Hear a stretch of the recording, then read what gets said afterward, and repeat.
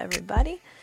It is day 32 of 100, and we're continuing and nearing the end of our series of excerpts from my Enneagram Introductions workshop. And today we are focusing on type 5. The 5s at their best are original and perceptive, but at their worst might be detached or overly eccentric.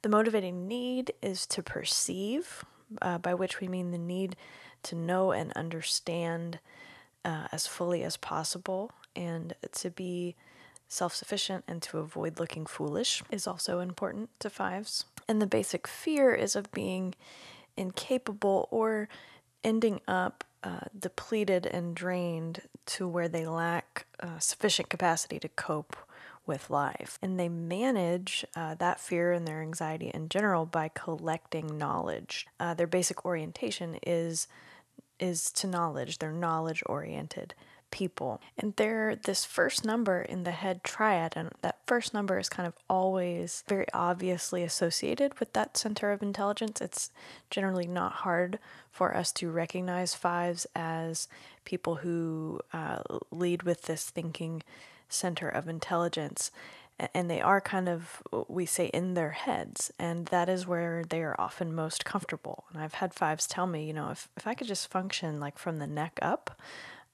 that would be better for me, or that would be preferred. And so there's this over-identification with the head and with this thinking capacity that sometimes leads to some detachment from the other centers of intelligence, and especially from their bodies.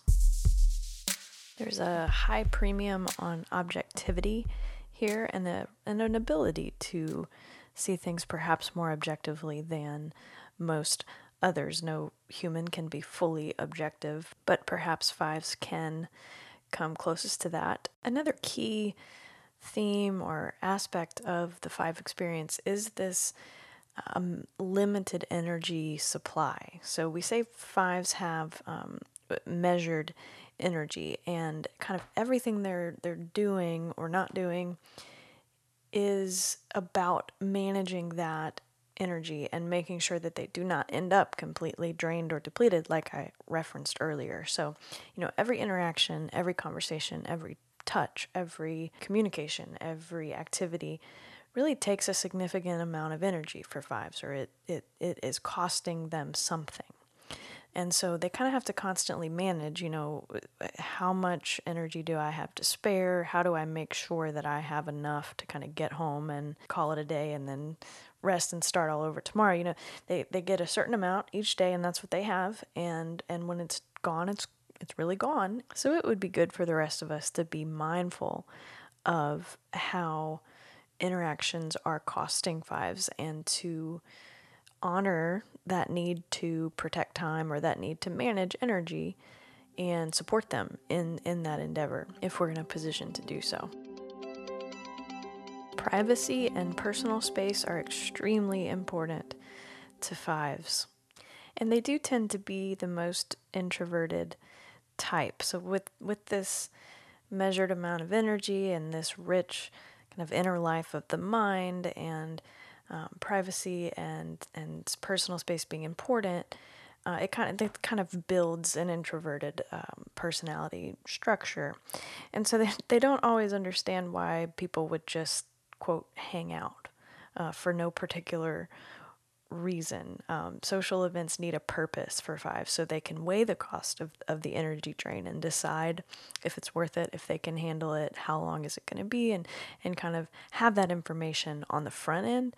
And so again, it's helpful if we can offer that freely and understand that need, because they love often being with people that they care about, or doing things that they enjoy as much as any of us. It's just that they might need some of that information up front to be able to make a decision about whether that's going to work for them or not.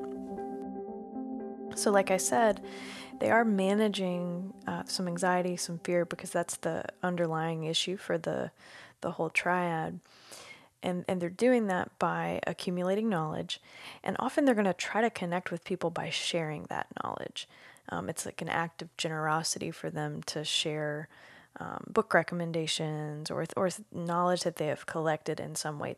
To teach is often an effort to connect. That is a really natural way for them to reach out, because they do tend to become these specialists or experts. They have generally an area of expertise of some sort that becomes a source of confidence. They also really tend to be problem solvers and really enjoy the process of problem solving, of thinking through things, finding solutions, categorizing, making plans, and often they'll be generous with that ability, enjoy doing that, not just for themselves but also for others. And there is a lot of planning that can happen in this space. And one of the big challenges for fives is to convert that thinking or planning into action when it's time to do that, and not just kind of endlessly make plans and then not act on those. And so that's a pretty common theme or tension for fives. The vice in this space has a few names. I just think withholding is a good way to name that, because it's about, sometimes people say avarice, which is kind of like greed, but it's not just this blanket greed by any sense. It's this withholding knowledge or privacy or their time or space or affection even. But it's about this management of energy and fear that they're lacking the inner resources to meet the demands of life and preserve their independence and energy. And so the coping mechanism becomes kind of withholding all of that and trying to be and maintain self-sufficiency and to not be overwhelmed by the demands of life or others. But the flip side of that is non-attachment.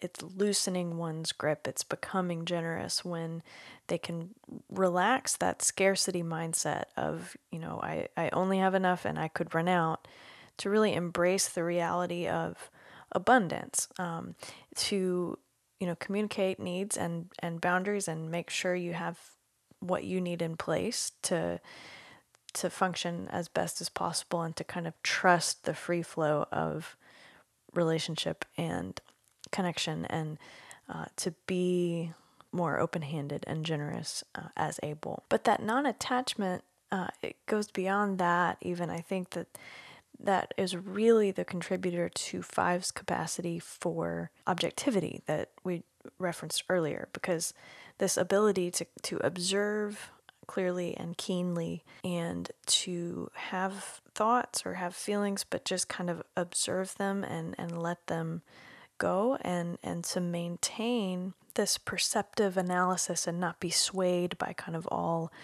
of the stimulus that comes in that can sway a person. They really have this gift of being able to kind of step back and observe, and they might not say much, if anything at all, for quite a while, but then their perception of the situation and their commentary on it then can really synthesize what has happened, what is happening, into clear, concise wisdom so much of the time. And I have a partner who's a five, and many close friends who are fives, and I value this ability so much. And I even worked with a staff for a while that was in a tough spot. There was some dysfunctional leadership and just all sorts of stuff going on. But we had a staff member and a dear friend who's a five, and I literally stopped going to staff meetings unless they were going to be present, because the whole thing just would unravel without that kind of calm, steady voice of reason and observing and synthesizing and that kind of work that this person could do, and that was just essential to the functioning of the room at that point. And so that can be just a real gift that fives can offer. Some growing edges for fives are to get in touch with your body, that vitality of the body's energy, and that doing intelligence can really help fives move from thought to action, which is again is very important. Another suggestion would be to work on not just observing but participating when it's called for.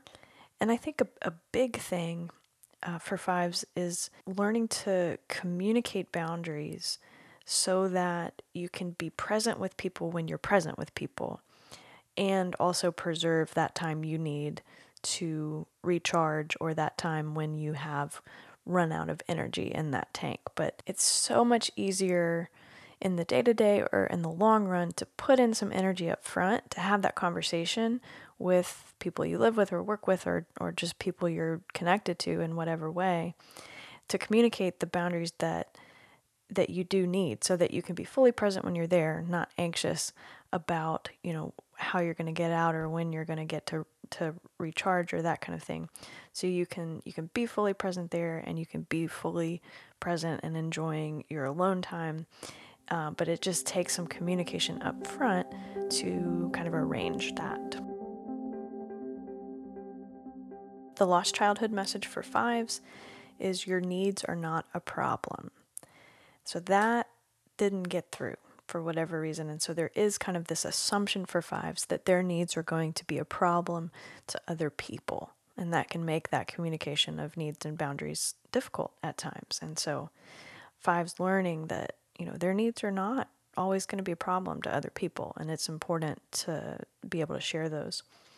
And the wounding message for fives is it's not okay to be too comfortable in the world. Somehow that was perceived and internalized by fives from an early age. Famous fives, or fives you may know. Albert Einstein is kind of a stereotypical five personality. Annie Leibovitz, the very famous photographer, is I think a good example of a type 5. Well, you see it quite clearly with her. She is famous for her ability to perceive so well through photography. Her unique perception has become what has made her brilliant. And a couple others are the musician, podcaster, author Michael Gungor, and also Derek Webb, another musician. And I don't know these for sure by any means, but I would take a gander that perhaps authors Ann Patchett and Ursula K. Le Guin might also be fives, but that is a personal guess at this point. Okay, that'll do it for us today. That was just a brief peek into the world of our five friends and family, and I'll be back tomorrow with type 6. Bye.